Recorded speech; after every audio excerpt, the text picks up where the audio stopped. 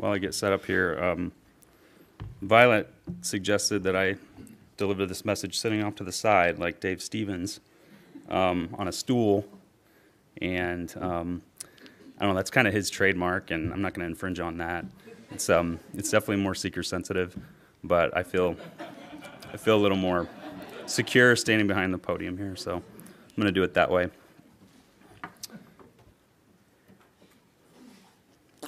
All right. So at least a few of the sermons that we've had so far in this series on apologetics have spent some time talking about why apologetics is important.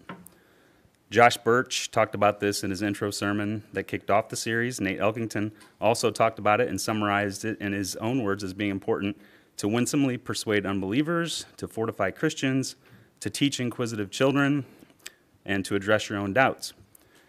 So I'm going to start off the same way and spend a couple of minutes reemphasizing why apologetics is important, why we're taking the time to do this series, and use that to lead into our topic for this morning. So in William Lane Craig's book, On Guard, which has been the primary source of the material in this series, Craig outlines three main reasons apologetics is important. One is its influence in shaping culture. American society is now post-Christian. Like it or not, belief in a sort of generic God is still somewhat normal, but belief in Jesus is increasingly seen as weird, naive, or even offensive, especially when it comes to questions of morality. Secularists have been winning the so-called culture war. They would like nothing more than to eliminate religion from the public square and eventually eliminate religious belief entirely. Here in Indiana, we live in a relatively conservative, Christian-friendly part of the country, but even here, to be openly Christian is to risk being viewed as judgmental, intolerant, simple-minded, or even weird. The one exception in popular culture maybe would be professional athletes. It seems like it's still okay for some of them to publicly mention their faith in Christ, but I'd say more and more of them are either becoming sort of outcasts or trying to balance it by also supporting the latest form of wokeness. In this environment, Craig argues, we simply can't go out and preach the gospel to win believers because it will always be heard against the backdrop of the culture. And in an increasingly secularized culture like ours, the message of Christ will sound more and more absurd. Craig believes that, quote, if the gospel is to be heard as an intellectually viable option for thinking men and women today, then it's vital that we as Christians try to shape American culture in such a way that Christian belief cannot be dismissed as mere superstition. This is where Christian apologetics comes in. If Christians could be trained to provide solid evidence for what they believe and good answers to unbelievers' questions and objections, then the perception of Christians would slowly change. Christians would be seen as thoughtful people, to be taken seriously, rather than as emotional fanatics or buffoons. The gospel would be a real alternative for people to embrace. Now, I would argue that ours is becoming less and less of a thinking culture at all, and instead a culture where emotional fanaticism and buffoonery are celebrated. So just being thoughtful people may become attractive to those who are hungry for something more than the thoughtless drivel that is so commonplace today. And then to actually have well thought out answers about God and the gospel, it's a way for us to be salt and light in American culture today. Second reason apologetics are important, according to Craig, is for strengthening believers. And we've talked about this. But having a good grasp on apologetics will make you more confident in sharing your faith with others. It can also help you keep the faith in times of doubt and struggle. This is one reason why our church is so insistent on strong teaching in our Sunday school classes and in youth group. We want our young people to be able to weather the storms that will definitely come and have something more than just religious emotions to fall back on. Craig said he finds it hard to understand how Christian couples can even risk raising children without being trained in apologetics. Something to consider. It'll also make you a deeper and more interesting person. Here, Craig agrees with me that our culture is superficial, self-indulgent, and fixated on celebrities and entertainment, so apologetics can help us avoid being people like that. Thirdly, apologetics has an important role to play in winning unbelievers. That's usually what we think about when we think about training in apologetics. Craig points out that we have to temper our expectations, though, and remember that only a minority of people who hear the gospel respond positively to it and place their faith in Christ. Most people will refuse to be persuaded by arguments and evidence. But we can't know what effect that planting a seed or putting a pebbles in shoe might have. And every person is precious to God, made in his image and a person for whom Christ died. Apologetics is effective in evangelism. So because we here at Tech think that apologetics is important, we've dedicated 12 weeks so far, that's almost a quarter of this year, to covering and for many of us reviewing some of the most basic arguments used to defend our faith. So let's take a look back at what we've covered so far to provide a bit of context and show the foundation that today's topic is built upon.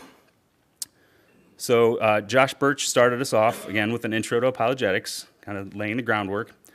Then we spent 7 separate weeks looking at arguments centered around the existence of God. And that may be an oversimplification, but that's kind of what those covered. And then the last several weeks, we looked more into the gospel and evidence of who Jesus was. And then today, I get to present to you the arguments in the final chapter of Craig's book, Is Jesus the Only Way to God? Now, I have to be honest, I chose this chapter because it sounded to me the most interesting in terms of the cultural and historical moment that we're in. Heather referred to it a little bit in her thoughts this morning. Because in our day and age, tolerance actually means intolerance to claims of truth. The question, is Jesus the only way to God, probably sounds more like, how dare you say that Jesus is the only way to God?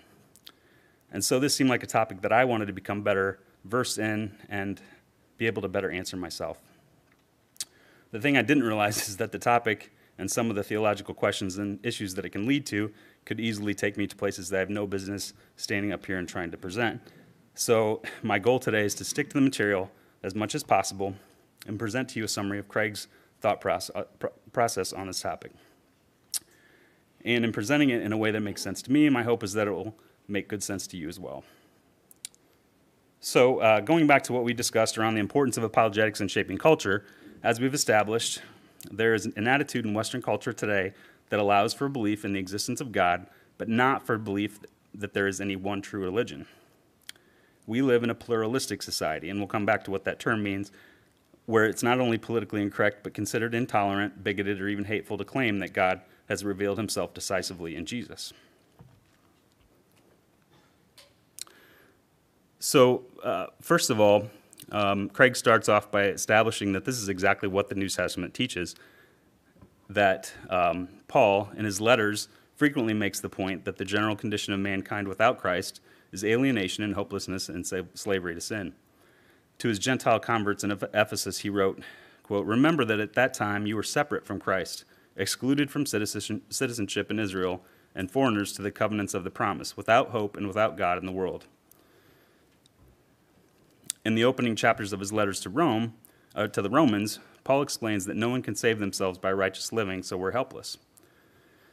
But God has provided a means of escape from sin. Jesus died for the sins of all mankind and satisfied the demands of God's justice and reconciled us with God.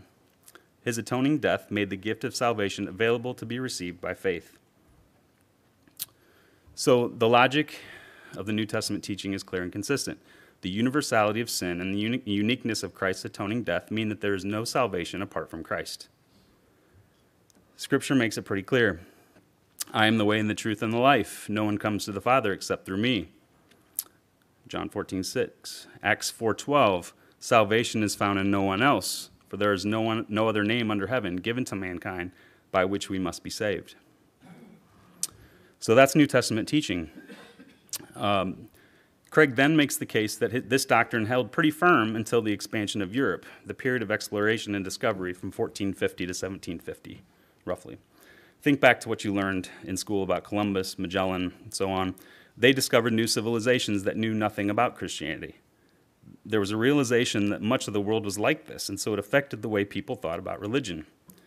First of all, it relativized religious beliefs. Christianity was not the universal religion of mankind. It was confined largely to Western Europe, just a corner of the globe. So no religion could claim to be universally valid, since each society seemed to have its own religion suited to its needs. Second, it made Christianity's claim to be the only way of salvation seem narrow and cruel. During this time, there were Enlightenment thinkers like Voltaire who criticized Christians with ideas like the prospect that millions of Chinese were doomed to hell for not believing in Christ when they had never even heard of him. Now in our day, there's an influx of non-Western immigrants into Western societies, bringing with them their religions and cultures. And the advance of the internet has shrunk the world and made us more of a global village where we're even more aware of religious diversity. So now religious pluralism, the view that there are many roads to God, has become the conventional wisdom.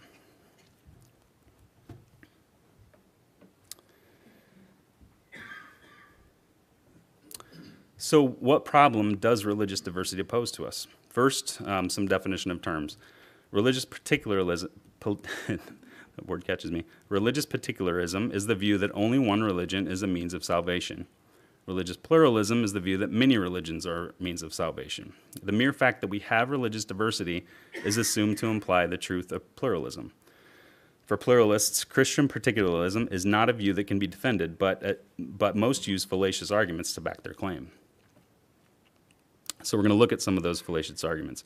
Many arguments in favor of pluralism are almost textbook examples of informal fallacies. So again, real briefly, some definitions. A fallacy is simply an error in reasoning. Two categories of fallacies are formal and informal. Formal fallacy involves breaking the rules of logic, and informal fallacy involves an illegitimate argumentative tactic, such as circular reasoning. Two of these informal fallacies in particular are used to support religious pluralism. One is argument ad hominem, which involves invalidating a position by attacking the character of those who hold to it. The second is a genetic fallacy, which involves invalidating a position by criticizing the way a person came to hold that position. In other words, arguments are dismissed based solely on their source of origin, or their genetics, rather than their content.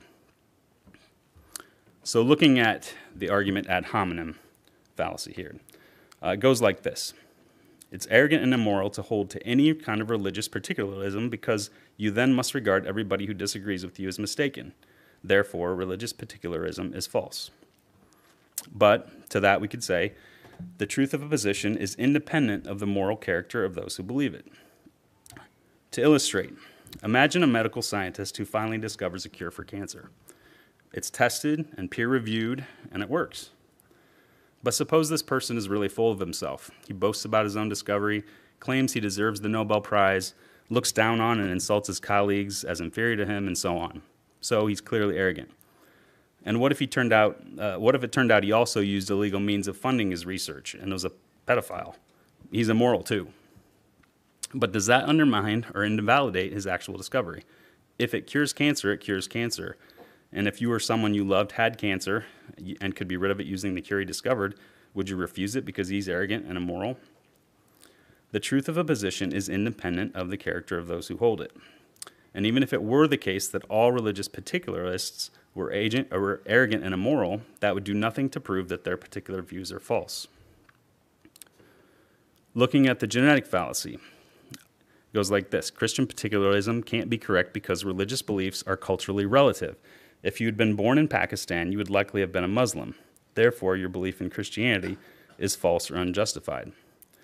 To this, we'd answer, the fact that your beliefs depend upon where and when you were born has no relevance to the truth of those beliefs. Craig's example here. If you'd been born in ancient Greece, you probably would have believed that the sun orbits the earth. So does that mean that your belief that the earth orbits the sun is therefore false or unjustified?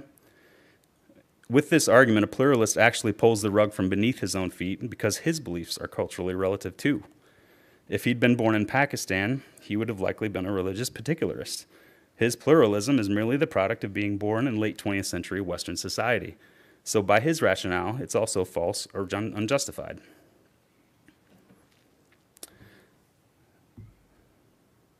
So now we're going to look at the problem with Christian particularism. And as shown, some of the arguments you frequently hear against Christian particularism are pretty unimpressive. But just because fallacious arguments like these are often used, it doesn't mean that pluralism doesn't pose a serious challenge to Christian belief. It does. But if we can sort of clear away these fallacious arguments, we can get to the real problem lurking in the background, which is the fate of unbelievers outside of one's own religious tradition. In our case, those outside Christianity are condemned to hell, and pluralists take that to be unreasonably excessive. To illustrate this, Craig gives the example of his own doctoral mentor, John Hick, who began his career as a relatively conservative Christian theologian. But the more he studied other world religions and began to become acquainted with some other really good people who adhered to them, he could not accept that they should be condemned to hell. He realized what that meant, that he had to get rid of the truth of Christ's incarnation and atoning death. This is from John Hick. The problem which has come to the surface in the encounter of Christianity with other world religions is this.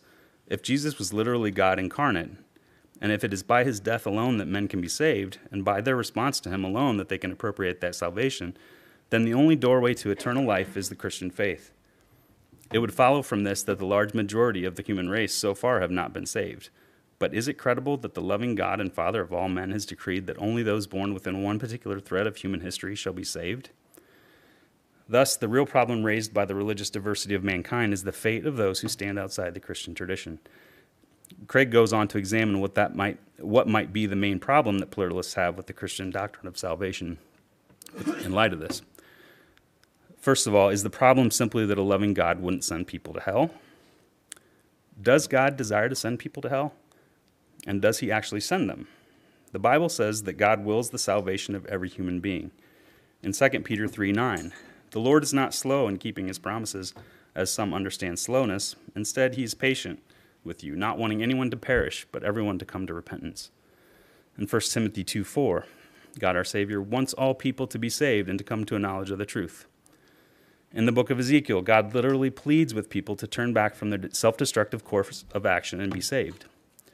Do I take any pleasure in the death of the wicked, declares the sovereign Lord? Rather, am I not pleased when they turn from their ways and live? For I take no pleasure in the death of anyone, declares the sovereign Lord. Repent and live. Say to them, as surely as I live, declares the sovereign Lord, I take no pleasure in the death of the wicked, but rather that they turn from their ways and live. Turn from your evil ways. Why will you die, people of Israel? In a sense, God doesn't send anybody to hell. His desire is that everyone be saved, and he seeks to draw all persons to himself. If we make a free and well-informed decision to reject Christ's sacrifice for our sin, then God has no choice but to give us what we chose. God doesn't send us to hell, we send ourselves. Our eternal destiny lies in our own hands. It's a matter of our free choice. Those who are lost separate themselves from God despite God's will and every effort to save them, and God grieves over their loss. So it doesn't seem that the main problem is that a loving God sends some people to hell.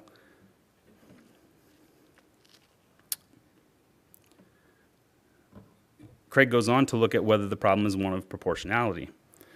The pluralist might admit that given human freedom, God can't guarantee that everyone will be saved because some people might freely condemn themselves by rejecting God's offer of salvation. But he might argue it would be unjust of God to condemn such people forever. Even terrible sins like those of the Nazi torturers in the death camps still only deserve a finite punishment, not eternity in hell, they would say. At most, hell should be like a purgatory, where people stay an appropriate length of time before being released and admitted into heaven. Eventually, hell would be emptied and heaven filled. So God is unjust because the punishment doesn't fit the crime. But there are two flaws to this objection that God is unjust. One, it equivocates between every sin we commit and all the sins we commit. We could agree that every individual sin that a person commits deserves only a finite punishment. But it doesn't follow from this that all of a person's sins taken together as a whole deserve only a finite punishment. If a person commits an infinite number of sins, then they would deserve infinite punishment. Nobody can commit an infinite number of sins in the earthly life, but if the inhabitants of hell continue to hate God and reject him, they continue to sin and accrue more guilt and more punishment. Craig says that hell is self-perpetuating. Every sin has a finite punishment, but because sinning goes on forever, so does the punishment. I have to point out here again that Craig is saying that it's at least plausible that the damned in hell do go on sinning forever. Another objection, though, another flaw in the objection, is why think that every sin does have only a finite punishment. We could agree that sins like theft, lying, adultery, and so forth are only of finite consequence and so only deserve a finite punishment. But these sins aren't really what separates someone from God. Christ died for those sins. The penalty has been paid. One only has to accept Christ as Savior to be free and cleansed from them. But it's the refusal to accept Christ and his sacrifice that's the ultimate sin. To reject Christ is to reject God himself. And in light of who God is, this is a sin of infinite gravity and proportion, and therefore plausibly deserves infinite punishment. To put it another way, punishment is infinite because it is a sin against an infinite God. We should not think of hell primarily as punishment for the array of sins of finite consequence that we've committed, but as the just penalty for a sin of infinite consequence, the rejection of God himself.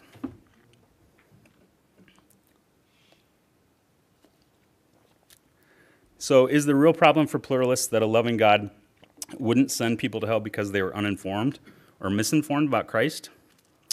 Pluralists might say, people who have never heard of Christ or who have been given a distorted picture of Christ can't be expected to place their faith in him.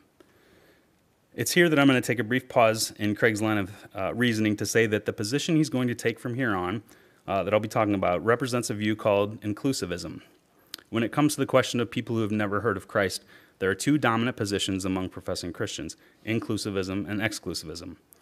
Both views maintain that Jesus is the only way to God, but only one insists on the necessity of conscious faith in him. Inclusivism is the position that Jesus' atoning work on the cross provided salvation for some people who do not overtly believe in Jesus. The teaching is that salvation is still provided based on Jesus' work on the cross, but that a person does not have to explicitly believe the gospel in order to be saved. Inclusivists still believe that everyone who will be saved by Jesus Christ, but there may be some who do not put their faith in Jesus as Savior, yet are saved by him. Exclusivists, on the other hand, say that personal faith in Jesus is the only way to heaven and eternal life with God.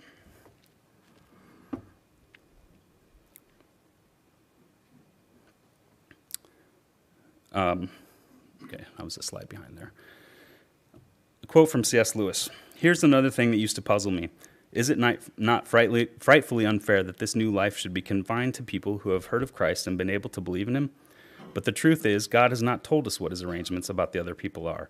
We do know that no man can be saved except through Christ. We do not know that only those who know him can be saved through him.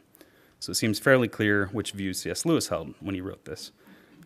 And much more could be said about these two positions, but to continue on, back to the question of whether the problem is lack of information, Craig argues that according to the Bible, God doesn't judge people who have never heard of Christ on the basis of whether they place their faith in Christ. Rather, God judges them on the basis of the light of God's general revelation in nature and conscience that they do have. Here, Craig uses Romans 2:7 as evidence when it says, "To those who by persistence in good and doing good seek glory, honor, and immortality, he will give eternal life." This is an offer of salvation, Craig says. Someone who senses his need of forgiveness through his guilty conscience and flings himself upon the mercy of God revealed in nature may find salvation. As another side note, Dave Stevens is going to be talking more about this particular passage when he picks up his study of Romans next month. So I'm going to let him expound on whether this verse or this passage should really be used in this argument or whether it's a bit of a stretch. But the point is, this doesn't mean people can be saved apart from Christ. It just means that the benefits of Christ's atoning death can be applied to people without their conscious knowledge of Christ. These people would be like certain ones mentioned in the Old Testament, like Job and Melchizedek, who were saved only through Christ, but who had no conscious knowledge of him. Unfortunately, the testimony of the New Testament is that people don't generally measure up to even these much lower standards of general revelation, so there's not much optimism that many people will be saved through their response to general revelation alone. Still, the point is that salvation is universally accessible through God's general revelation in nature and conscience. So the problem of religious diversity can't be simply that God would not condemn persons who are uninformed or misinformed about Christ. So what's the real problem? If God is all-knowing, then he knew who would freely receive the gospel and who would not. And this raises difficult questions. One, why didn't God bring the gospel to people who he knew would accept it if they heard it, even though they reject the light of general revelation that they do have? And Craig provides this illustration. Imagine a Native American living prior to the arrival of Christian missionaries. He attributes the beauty and intricacy of nature and the heavens at night to a great spirit. When he looks into his heart, he senses a moral law telling him that all men are brothers, created by the Great Spirit, and that we ought to live in love for one another.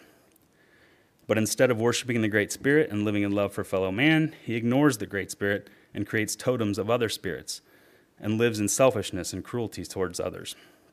In this case, he would be justly condemned before God for failing to respond to God's general revelation in nature and conscience. But suppose that if missionaries had come along, he would have believed the gospel and been saved. In that case, his salvation or damnation seems to be the result of pure luck. And would an all-loving God allow people's eternal destiny to hinge on historical or geographical happenstance? More fundamentally, why did God even create the world when he knew that so many people would not believe the gospel and be lost? Since creation is a free act of God, why not simply refrain from creating any free creatures at all? Even more radically, why didn't God create a world in which everyone freely believes the gospel and is saved? Such a world must be logically possible, so why didn't he do that? How do we respond to these questions? Does Christianity make God out to be cruel and unloving? So now to analyze this problem.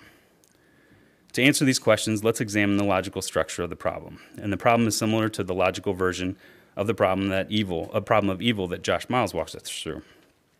Pluralists claim that it's impossible for God to be all-powerful and all-loving, and yet for some people never to hear the gospel and be lost. The pluralist claims that the following statements are logically inconsistent. 1, that God is all-powerful and all-loving. 2, that some people never hear the gospel and are lost. Thus, Christian particularism is logically incoherent. But is there an inconsistency? Why think that these two statements are logically inconsistent? There's no explicit contradiction between them. If the pluralist is claiming that the statements are implicitly contradictory, according to Craig, he must be assuming some hidden premises that would serve to make it explicit. Craig writes that he's never seen a religious pluralist attempt to identify those hidden assumptions, but he's willing to help them out a bit in this case. So in order to make this work for the pluralists, he adds these premises. 3, if God is all-powerful, he can create a world in which everybody hears the gospel and is freely saved. And 4, if God is all-loving, he prefers a world in which everyone hears the gospel and is freely saved. Now let's think this through. Since according to 1, God is all-powerful and all-loving, then he could create a world of universal salvation, premise 3. And he would prefer such a world, premise 4. Since such a world exists, it would contradict 2, where some people never hear the gospel and are lost. Both of these hidden premises, 3 and 4, have to be true to prove the logical incompatibility of 1 and 2. So are these assumptions necessarily true? Looking at premise 3, God could create a world in which everybody hears the gospel, no big deal. But if people are truly free, there's no guarantee that everyone in that world would be freely saved. In fact, there's no reason to think that the balance of saved and lost in a world where everyone has heard the gospel would be any better than in our actual world. It's logically impossible to make someone freely do something. That's a contradiction. And also, love has no value unless there's a choice to not love. God could have made us all robots with no choice to obey or not obey, but what value would that be? Would he really want that? Further, being all-powerful doesn't mean having the ability to do the logically impossible, such as creating a square circle or creating a stone so heavy that even he could not lift it, the so-called omnipotence paradox. So we can't really know that it is even feasible for God to create a world in which everyone hears the gospel and is freely saved. For all we know, in any world of free people that God could create, some people would freely reject his saving grace and be lost. So number 3 is not necessarily true, and therefore the pluralist's argument has an error in its reasoning. It's fallacious. What about number 4? Is it necessarily true? Let's go ahead and grant that number 3 is true, that there are possible worlds that are feasible for God to create, where everyone hears the gospel and freely accepts it. Does God, being all-loving, compel him to prefer one of these worlds over a world in which some people are lost? Not necessarily. Worlds involving universal salvation might have other overriding deficiencies that actually make them less preferable. For example, what if the only possible worlds God could have created where everyone freely believed the gospel and is saved were worlds with only 7 or 8 people in them? Does God have to prefer one of these worlds over a world where many multitudes believe and are saved, even if there are some that freely reject the gospel and are lost? As long as God gives sufficient grace for salvation to everyone he creates, God seems no less loving for preferring a more populous world, even if that means some people would be lost. So the pluralist's second assumption in number 4 is also not necessarily true, and his argument is actually doubly fallacious. Unless the pluralist can suggest some other premises, we have no reason to think that 1 and 2 are logically incompatible. But we don't need to leave it at that. We can push our argument a bit further in a positive way. We can show that it's entirely possible that God is all-powerful and all-loving, and that many persons never hear the gospel and are lost. This is where it gets a little tricky to follow, so just try and stay with me if I haven't lost you already. God is both good and loving and would want as many people as possible to be saved and as few as possible to be lost. He would want an optimal balance. Isn't it possible that the actual world we live in has that balance? In other words, isn't it possible that in order to create the maximum number of people who will be saved, God also had to create a certain number of people who will be lost? It's possible that if God had created a world in which fewer people go to hell, then there would be even fewer people who go to heaven. But again, someone may object that an all-loving God would not create people he knew will be lost, but who would have been saved if only they'd heard the gospel. And Craig's answer to that is, how do we know that there are any such people? It's reasonable to assume that many people who never hear the gospel wouldn't have believed it even if they had heard it. Suppose then that God, in his mercy, has providentially ordered the world so that all people who never hear the gospel are the same ones who wouldn't believe it if they heard it anyway. Shouldn't we trust God's goodness enough to assume that he wouldn't allow someone to be condemned due to historical or geographical chance? In this case, Craig argues, anybody who never hears the gospel and is lost would have rejected the gospel and have been lost even if he had heard it. No one's going to stand before God on Judgment Day and complain, all right, God, so I didn't respond to your general revelation in nature and conscience, but if only I'd heard the gospel, then I would have believed. And we could speculate that God might say to that, no, I knew that even if you had heard the gospel, you wouldn't have believed it. Therefore, my judgment of you on the basis of nature and conscience, which you willingly turned your back on, is neither unfair nor unloving. So therefore, it's possible that God has created a world that has an optimal balance between saved and lost, and those who never hear the gospel and are lost would not have believed in it even if they had heard it. As long as 5 is even possibly true, it shows that there's no inconsistency between an all-powerful, all-loving God and some people's never hearing the gospel and being lost. So now we can offer possible answers to the 3 difficult questions that prompted us to analyze this problem. And taking them in reverse order, why didn't God create a world in which everyone freely believes the gospel and is saved? It may not be feasible for God to create such a world. If it were feasible, then, all else being equal, God would have created it. But because it was his will to create free creatures, he had to accept that some would freely reject him and his efforts to save them. Question 2, why did God even create the world when he knew that so many people would not believe the gospel and be lost? Answer, God wanted to share his love and fellowship with created persons. He knew this meant that many would freely reject him and be lost, but he also knew that many others would freely receive his grace and be saved.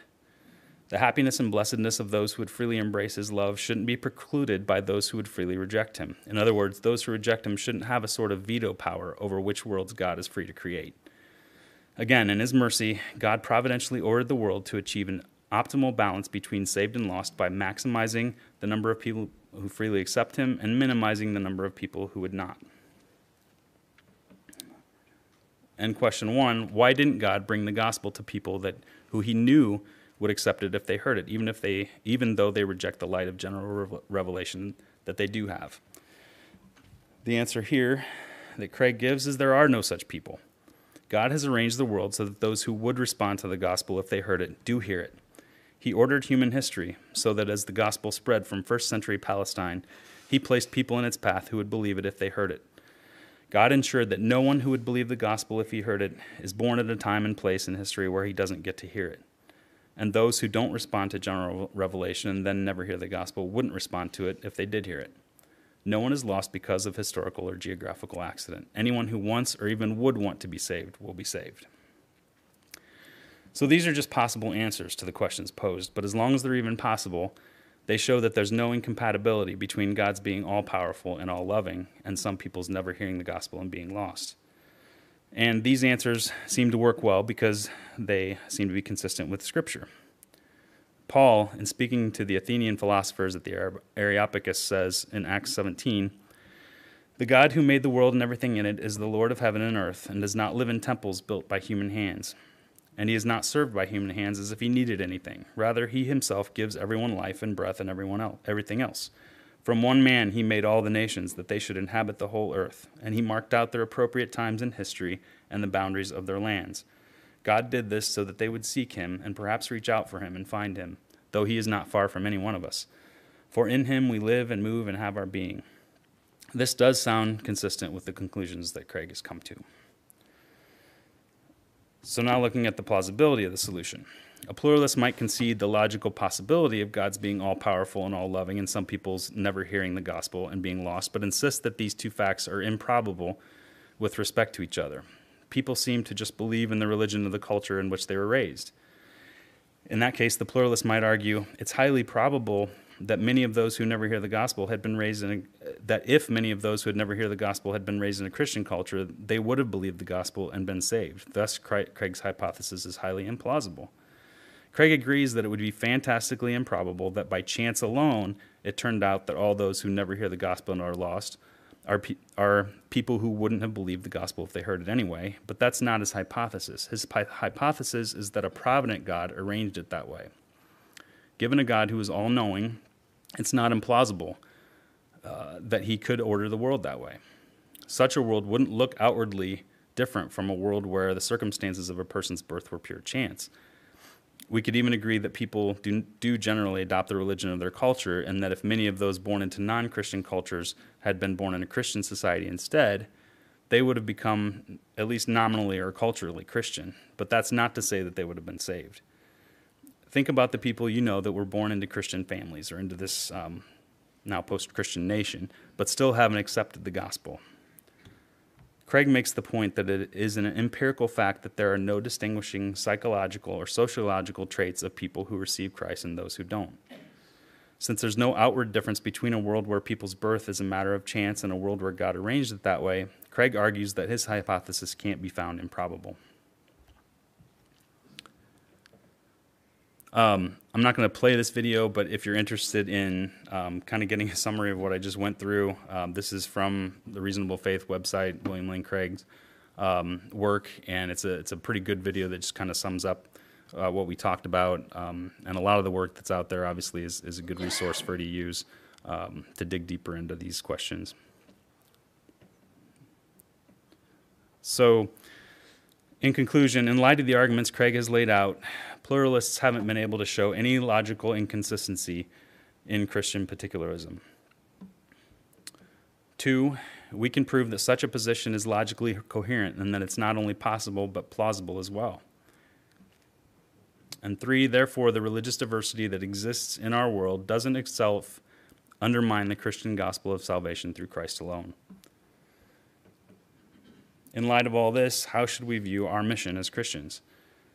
Thinking through this and having a good grasp of these arguments and answers should actually help put the proper perspective on our mission. Craig offers 3 points. 1, it's our duty to proclaim the gospel to the whole world. 2, we can trust that God has ordered things so that through us, the good news will come to persons that he knows will accept it if they hear it. And 3, our compassion to those in other religions is expressed not by pretending that they aren't lost without Christ, but by making every effort to reach them with the gospel. Matthew 28:18-20. Then Jesus came to them and said, "All authority in heaven and on earth has been given to me. Therefore go and make disciples of all nations, baptizing them in the name of the Father and of the Son and of the Holy Spirit, and teaching them to obey everything I have commanded you. And surely I am with you always, to the very end of the age." In closing, I appreciated the opportunity to prepare for today. Some of this stuff is difficult, to be sure, and it takes some work to think through. But thankfully, we do have resources. We have a church that takes this seriously, and we have people like William Lane Craig, who we support as a church, and who has dedicated his life to helping people have a reasonable faith. So I just encourage you to do the work yourselves. Use the resources that we have. Teach yourselves, teach your children, And when you do come to difficult questions and things that we can't know with 100% certainty, just be thankful we have a God who is good and just, and trust in his sovereignty.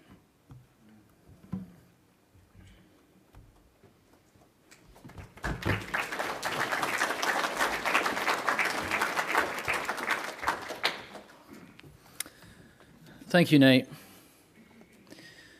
As I was reflecting on Nate's closing or concluding remarks, that it's our duty, and that we're to make every effort to proclaim the gospel, I was reminded of sort of a foundational component of this that's often not addressed, namely our conduct, how we choose to live.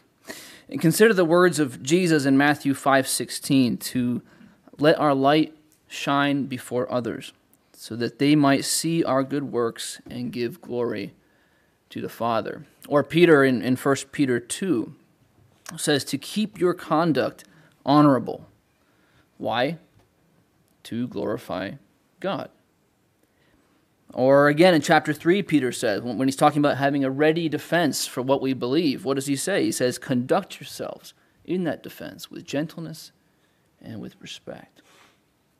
And lastly, maybe my favorite, Paul's instructions to Titus. He's telling Titus, here's what you have to teach to these individuals. And in particular, in this case, here's what you have to teach to people who are in one of the lowest states of society, people who are slaves in society. In chapter 2, verses 9 through 10, encourage them in their godly conduct, so that in everything, he says, they might adorn the doctrine of God our Savior. Our conduct comes first. Before the coffee shop meeting, before preaching from the street corner, before sharing with unsaved friends and family, I believe that conduct comes first. Showing ourselves, as Paul says in Titus 2, 7 through 8, in all respects to be models of good works, so that our opponents will have nothing evil to say about us. And the message of the gospel, it's clear, is a stumbling block enough to both Jew and Gentile. We don't need to add another hurdle to its reception through our poor behavior and hypocrisy. If the world is watching us and sees no difference in our behavior from their own, why should they listen to what we claim is life-changing? Yes, it is the message of the gospel that saves, and it's not our good works that save, but the reception of that message will either be hindered or aided by how we choose to live, by how we conduct ourselves. So thank you again, Nate, for leading us through that study. It was both helpful and it was informative, and I would echo Nate's challenge to you all to take the time. If there were parts of that seemed unclear to you, go back, read, talk to Nate about good resources to study, and double down on this. Now, in closing, I want to leave you all with a word of encouragement. As we watch the elections unfold in these United States, and as we watch governments rise and fall around the world, and as we hear of war and rumors of war and disease and death we face, let's not forget that God is still on his throne. He has not given up. He has not abdicated. He still rules, and he forever will rule. And those of us who know him do well to place our trust in him and in him alone. While we go out and vote, while we live as good citizens, while we perform our civic duties to the best of our abilities, we do not place our trust in Washington. We don't place our trust in our senators, in our House representatives, in our judges. We don't place our trust in the might of this nation to hold the world together. We don't place our trust in our wealth, in our money, in our health, in our stability. We must place our trust in the Lord Jesus Christ.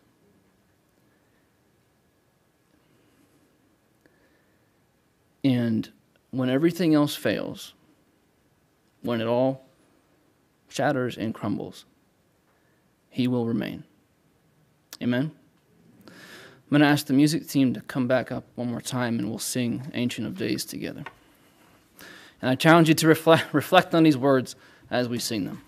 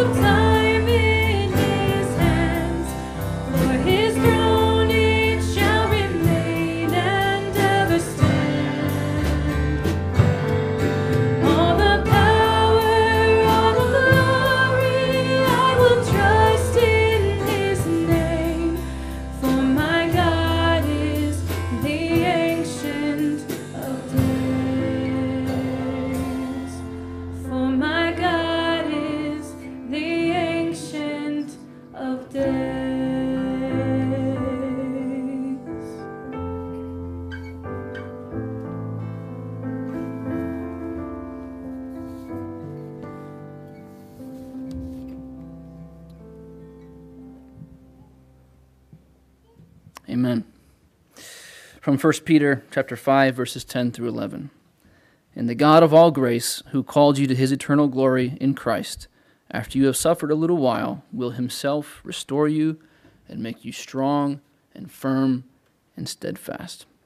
To him be the power forever and ever. Amen.